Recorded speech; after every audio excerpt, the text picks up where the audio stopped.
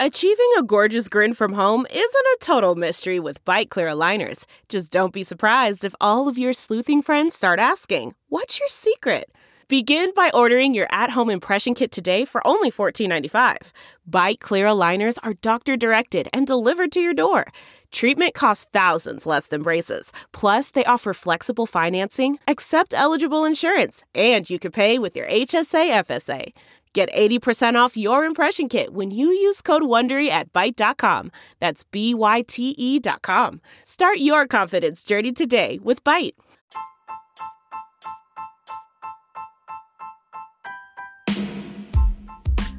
Hi everybody, Sharyl Attkisson here.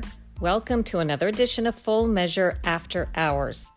It's time to pre-order my new book. Comes out on Tuesday. It's called Slanted, How the News Media Taught Us to Love Censorship and Hate Journalism. Very much on point with everything that's happening in the news and online today. In today's podcast, a behind-the-scenes chat about this week's upcoming Full Measure, November 22nd on Sunday. But first, I'm going to talk about media coverage in the aftermath of the 2020 election and double standards. Do you have something to say and want to make your own podcast? Let me tell you how to do that for free with Anchor. Anchor has creation tools that let you record and edit your podcast right from your phone or your computer. You can even add any song from Spotify directly to your episodes. Anchor will distribute your podcast for you so it can be heard on Spotify, Apple Podcast, and many more places, and you can make money from your podcast with no minimum listenership. It's all you need to make a podcast in one place. Download the free Anchor app or go to anchor.fm to get started. I have a lot of thoughts about how the media at large is covering the aftermath of the 2020 election, and a couple of points I thought I'd make before we talk about this week's upcoming episode of Full Measure. First of all, as you have no doubt seen, nearly everybody in the news, and I'm not just talking about analysts, but also reporters and news outlets, are taking sides in the dispute over whether there was perhaps misconduct in the 2020 election, as to whether there should be challenges, should they be heard, how long should they go on, what's the evidence show? Well, I asked the question, what's the journalistic benefit to taking a side on an issue like this? Not long ago, this is something that most news organizations would not have thought about doing, having their hard news reporters take a side, cheer on one or criticize the other, or tell the American public what course of action they think somebody ought to take or not take. They would not have suggested putting their own opinions, injecting them into the news by saying it's unpatriotic, for example, or treasonous for President Trump to challenge the results. They would not have thought just a couple of years ago of inserting their opinions to say that it's unreasonable to challenge the election and that the president should concede. And this is something that's so commonplace today. I really think our children may never remember a time when the news tried to sort of play it straight down the middle, or at least hear from both viewpoints. Now it seems as though they think the reason people watch the news is to be told what they ought to feel, what they ought to think, who they ought to support, rather than providing information or presenting various viewpoints and letting people make up their own minds. So this is a huge change, and I write about that in my new book, Slanted, as well as in my past books. What's the journalistic benefit to not hearing both sides or representing both sides or treating both sides as if they have some measure of credibility until we know otherwise? What's the benefit to the public confidence for the media to be overtly taking a side? Remember, there are tens of millions of people, according to polls or surveys, who do not trust what happened in the 2020 election. And rather than let it play out and let the challenges that are appropriately handled in court, for example, rather than let that play out, what's the benefit to news reporters and news outlets taking a side in advance and telling people what they think should or shouldn't happen? The public already lacks confidence in the system, but when they hear the press taking a side rather than representing both viewpoints, that only adds to the mistrust. It doesn't subtract from the mistrust. It doesn't really make people accept that things were handled on the up and up. Quite the opposite.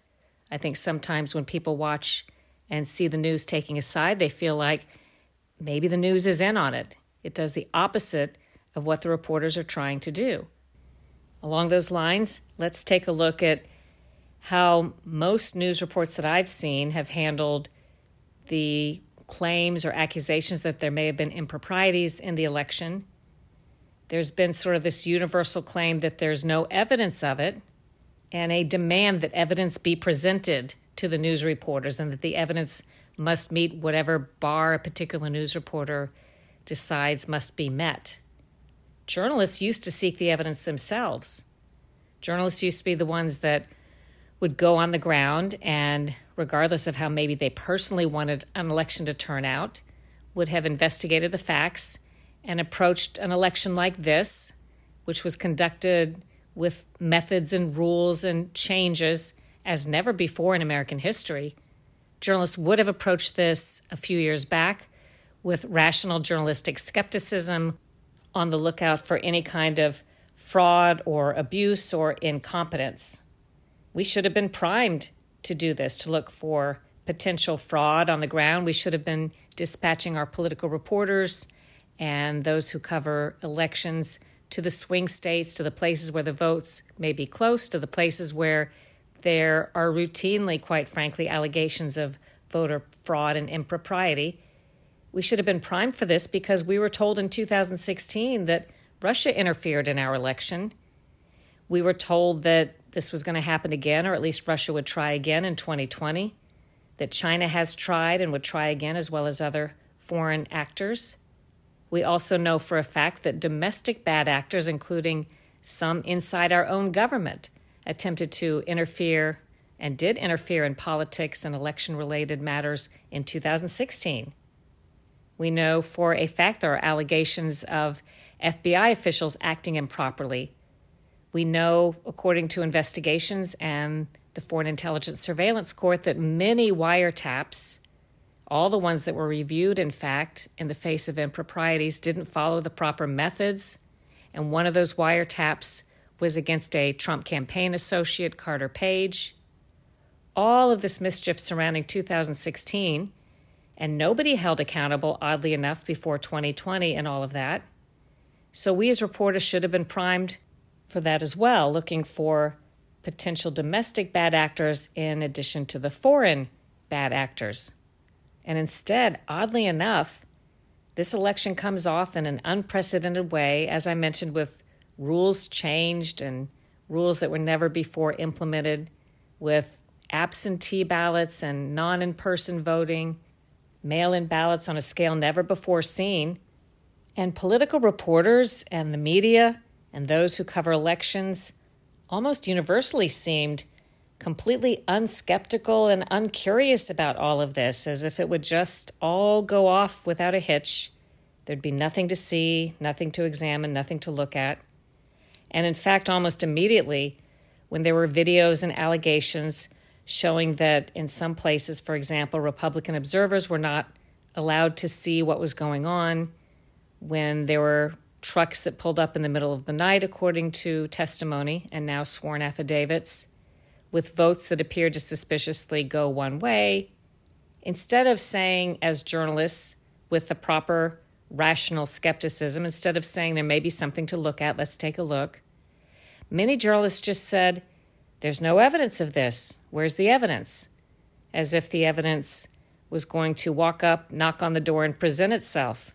And as if the allegedly guilty parties were going to confess to the journalists, here, I did it. Here's the evidence. And oddly enough, journalists were acting as though anything short of that proved that nothing had happened. And when one side, Trump supporters, would make any sort of claim of improprieties, it was treated as though it were a ridiculous claim with no merit, false on its face. And then journalists would go to the accused parties or the officials in the state or county. And when those officials would say, no, there was no cheating or abuse or sloppiness, reporters would treat that as though it proved nothing had happened, treating very differently claims on one side and claims on the other, one presumed to be a lie on its face, the other presumed to be a truth on its face. Instead, journalism seems to me should require that we present the allegations or the claims in the most rational way it's presented to us, and then go to those who are accused, let them make their case for why they say it's not true, if that's what they say, and also search for our own independent evidence, not just wait for somebody to present us with the evidence that would make us believe what they're saying. I liken it a little bit to somebody saying that they had been robbed or cheated, or perhaps somebody being killed, and this case goes to court, and instead of prosecutors and police investigating these allegations, or even the media investigating them, they all look at the victim and just say, prove it. The victim doesn't have access to the materials and information many times that would be necessary to prove these things. In this case, if it's true that observers could not see what was going on as they were supposed to be allowed to see, how would anybody know what really happened, including the media? The media can't possibly prove or claim that no fraud occurred or that no sloppiness or mistakes occurred. That's impossible. The media was not there firsthand to watch. That's the point. But I want to back up a little bit and talk about how narratives came into play before the 2020 election. I'm always on the lookout for narratives and how political players and corporate interests are behind the scenes, pulling our strings in the news media with their talking points, using, as I described in The Smear, what I call the smear industry to manipulate public opinion and shape what we talk about. I'm talking about PR firms, crisis management firms, political action committees, nonprofits, journalism watchdog groups, you name it. They're all in on the game of manipulating and shaping public opinion and the news in ways that are usually unseen to the end user. Where does this come into play in 2020? Well, I was watching some months back when we were being primed by people who were trying to normalize something that would happen on Election Day and right afterwards that's actually very abnormal. But they prepped us to be prepared for the abnormal so that we would accept it. What do I mean by that? Well, remember some months back, we started to be told on news programs by analysts and pundits and reporters who then just started to accept it and parrot it. We were told that Trump and Republicans would appear to win on Election Day, but that as the votes were counted and came in afterwards, that Biden would win and Democrats would win. They even had a name for it. They called it the Red Mirage. Now, somebody thought that up in a room. This is not something that organically was thought up on the spot by one analyst. This is something that was put out there, in my view, based on my experience and how narratives work. And the press, as it often does, uncritically picks up the narrative instead of examining who might be wanting us to think this and report this and why. They disseminated it so that when the odd thing would happen, when something that's never happened before in history would happen, that Trump or a presidential candidate or a president would appear to win overwhelmingly on Election Day and then find hundreds and hundreds of thousands of votes whittled away until he's actually losing over the course of the next day or couple of days. We were primed to accept that as normal rather than look at that with rational skepticism as it deserves. It doesn't necessarily mean that what happened was some sort of fraud or something improper, but it's certainly the way a logical journalist would look at things, all things considered. But again, smart people in the business of propaganda, in my view, primed us to be ready to accept what would look very strange. And they were so clever at doing it that when it happened, we simply said, yeah, we knew this was going to happen. That was what was supposed to happen. There's nothing to see here. Now, there is an exception to the narrative that they seem to prime us to accept. Trump's opponents primed us to be ready for the election, they said, not to be settled for days, weeks, or even months. People were even saying, might not be settled by Christmas. Remember that? Leading up to the election for months, they were saying that. Be ready not to know the results. Again, as if that would be a normal thing. Nothing suspicious here. Nothing to question. Clearly, it seems to me they were expecting that Trump would be on top in those early days, but that it would be close, and that Biden would be challenging, and they were priming us, in my view, to not accept the apparent Trump win, to let Biden challenges in close places play out in court, even if this took a long, long time. But once it turned out that Biden flipped the script pretty quickly, the media began demanding that Trump immediately concede. What happened to the narrative that was put out by both Democrats and Republicans that this would take a long, long time and we should be ready and we should be patient? All of a sudden, universally, many in the media saying Trump needs to give it up. The same people in many instances who told us to be prepared for a long, hard slog.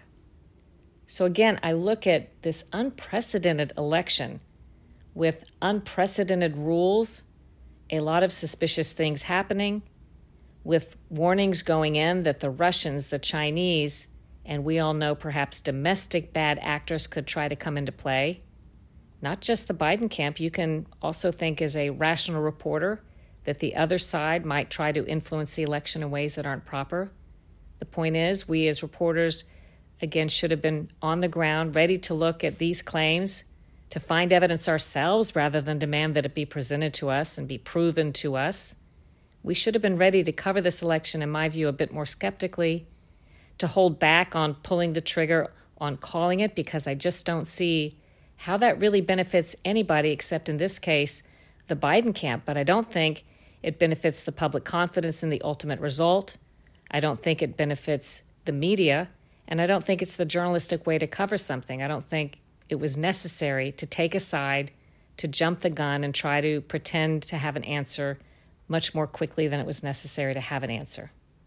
And I can't help but notice the irony, after having written about these sorts of things for the past few years, the irony that the media looks at what has been presented so far in terms of allegations by people, sworn affidavits and videos, some of them, as I've reviewed, from credible-seeming people in some cases who are attorneys, a Democrat observer, talking about evidence of fraud in some places.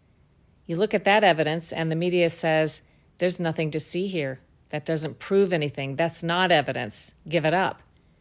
But you go back and some of these same people, for 3 years of the false Russia collusion theories with anonymous sources, no evidence at all. In fact, what evidence was posed turned out to be, in some cases, false, manufactured, fabricated, and wrong. How easily that was accepted and forwarded as if it were true. It starts to look as though when one side makes an accusation, no matter how weak and flimsy and false the accusations are, it's accepted. But when the other side makes an accusation, the bar is lifted so high that there's nothing that side can do to convince the media that they have a credible argument or perhaps a credible claim.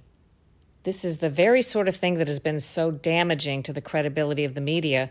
And I would argue we're also suffering as a result of this syndrome, a crisis in confidence in all of our institutions. So here we have people at home not trusting what they see and hear and read in the media, especially when the media appears to be taking sides, especially prematurely on an issue.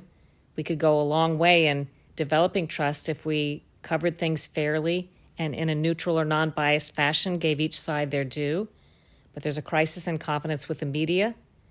There's also a lack of confidence in our institutions such as the Department of Justice. People now know that charges will not be pursued equally depending on who the charges are against, where they politically sit, or perhaps if there are powerful connections in the government associated with that person.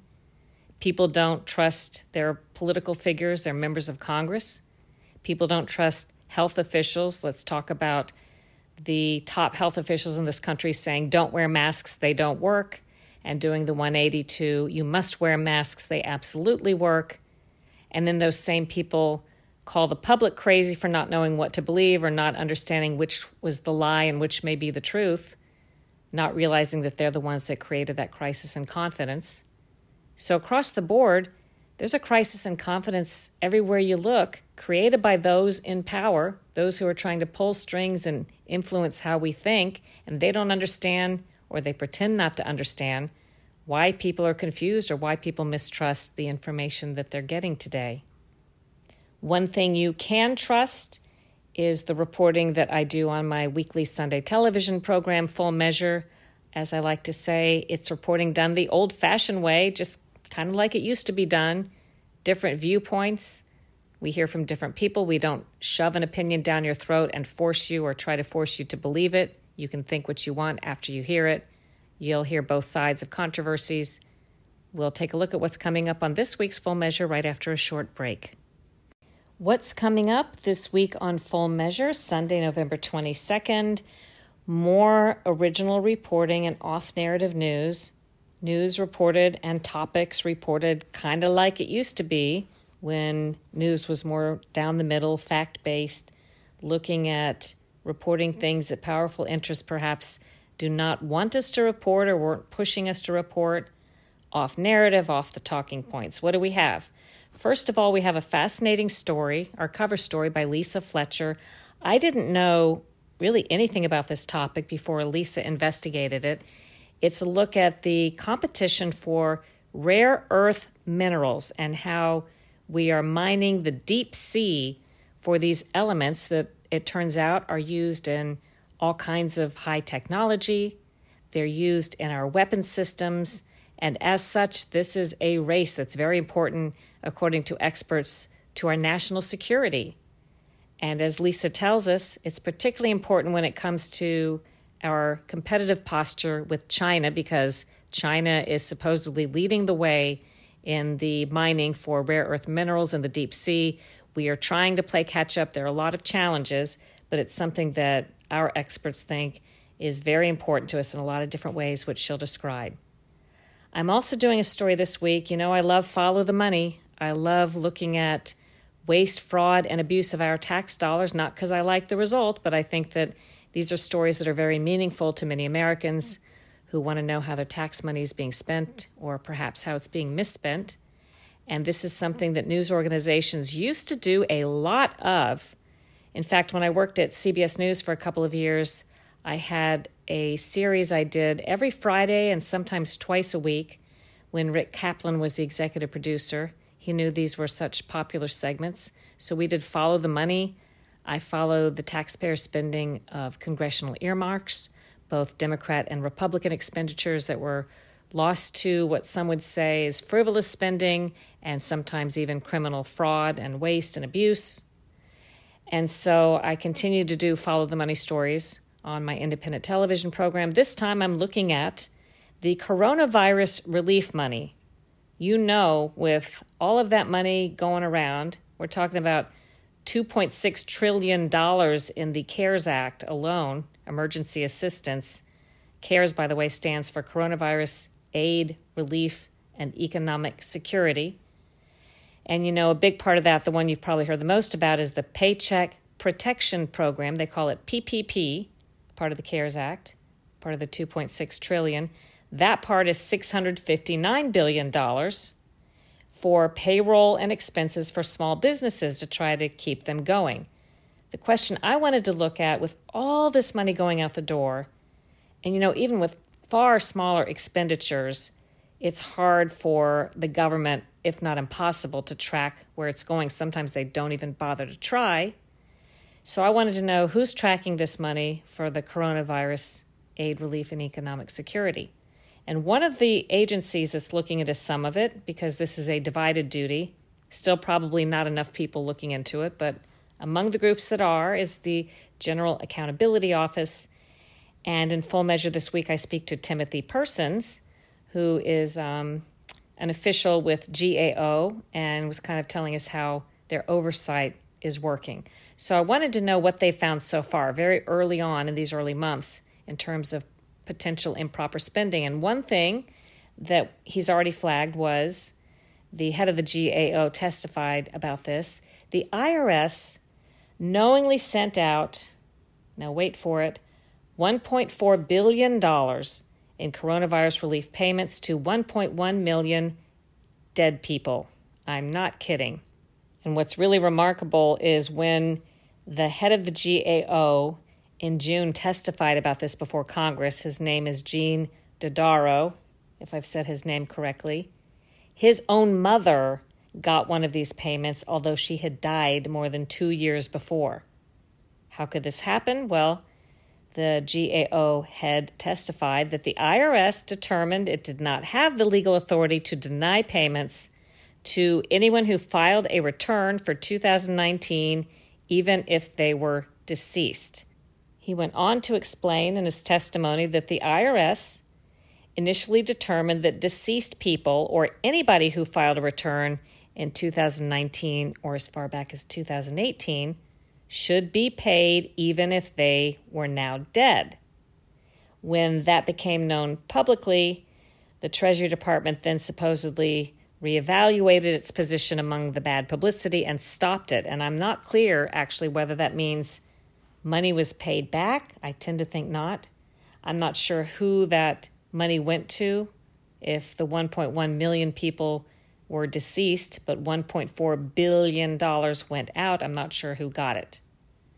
So when we're talking about trillions of dollars overall for this coronavirus relief spending and more on the way, there are opposing concerns, as I've learned. This is the same with hurricane relief money and a lot of federal expenditures. They want to get the money out the door as fast as they can to help people, but they also at the same time need to try to do what they can to make sure it's not lost to waste, fraud, and abuse, and that is the tough part. So there is a lot of oversight, not just with GAO. There are inspectors general looking into this. There are criminal prosecutors. And I learned that the Justice Department has already charged dozens of people. In fact, cumulatively, as of maybe about a month ago, 4 dozen people have been charged with trying to steal $175 million through that PPP, the Paycheck Protection Program. So here are a couple of the cases that I tracked down. One is a former NFL player, Josh Bellamy. He's accused of fraud after getting more than $1.2 million in coronavirus relief money. Prosecutors in charging him said that he bought $104,000 in luxury items and jewelry at places like Dior and Gucci. They claimed that he spent $62,000 at the Seminole Hard Rock Hotel and Casino. And they say he applied for coronavirus money for family members and friends. 10 more are charged in the same alleged scheme, involving a total of 90 fraudulent applications, say prosecutors, worth more than $24 million. Now, all the people that I'm talking about in the story, including the ones I'll be mentioning in a moment, have either pleaded not guilty or are awaiting a court date to enter a plea. So nobody has admitted guilt, and I want to be sure we have that caveat in there. Another case involves a reality TV star named Maurice Mo Fain of the television show Love and Hip Hop Atlanta. Prosecutors say he got $3.7 million tax dollars for a business he has that he calls Flame Trucking. And they say that he used $1.5 million of his coronavirus relief money to buy a Rolls Royce, diamonds, and other jewelry, and make $40,000 in child support payments. Again, none of these people have admitted guilt, and they've either pleaded not guilty or are awaiting a plea. Then there's also David Hines, who allegedly used $3.9 million in COVID relief funds to buy, in part, a $318,000 Lamborghini sports car and $8,500 worth of jewelry and go on a $4,600 shopping spree at Saks Fifth Avenue. I know what you're thinking. How do they get the money? Is this just a matter of filling out an application and making up facts and saying this is what you deserve? How does that much money go out the door without a check, without a balance? And they did catch these people in these alleged crimes, but doesn't it make you wonder how many they might not have caught? And if there are far many more, maybe that didn't involve millions and millions apiece, maybe smaller amounts that add up, but maybe thousands and thousands of people have gotten the money improperly? It's certainly a good question to ask. And then the last story that will be on Full Measure this Sunday is a look at some of the biggest, most egregious media mistakes in the era of Trump, as I like to say. I've been tracking those really since about 2016, and then after Trump was elected, of course, as the pace of the false reporting on President Trump picked up by formerly well-respected news outlets like the New York Times, the Washington Post. I'm putting some of those together because this is what I lay out and talk about in my new book, which comes out Tuesday, Slanted: How the News Media Taught Us to Love Censorship and Hate Journalism. I also talk about this really disturbing trend on the internet and social media where big tech companies are doing what I call fake fact checks and curating of our information to try to shape public opinion. They're censoring and banning people, censoring information as if they are experts in things that they can't possibly know about, but proclaiming these things to be not true, proclaiming opinions to be false, or predictions and comments about what may happen in the future, such as when predictions there could be election fraud, stepping in and saying that's false, although they can't really tell the future like they're pretending to. This is an outrageous development, and it's covered in the book Slanted as well. So I hope you'll consider pre-ordering a copy today. But regardless, you'll see a little chunk of that on Full Measure Sunday. If you miss the TV program or you don't know where to watch it, you can always go to fullmeasure.news because we post those segments after about noon on Sundays. You can watch those replays right there online. You can also watch fullmeasure.news/live at 9:30 Eastern Time every Sunday and watch it online live if you don't know where to find it on TV. As always, do your own research, make up your own mind, think for yourself.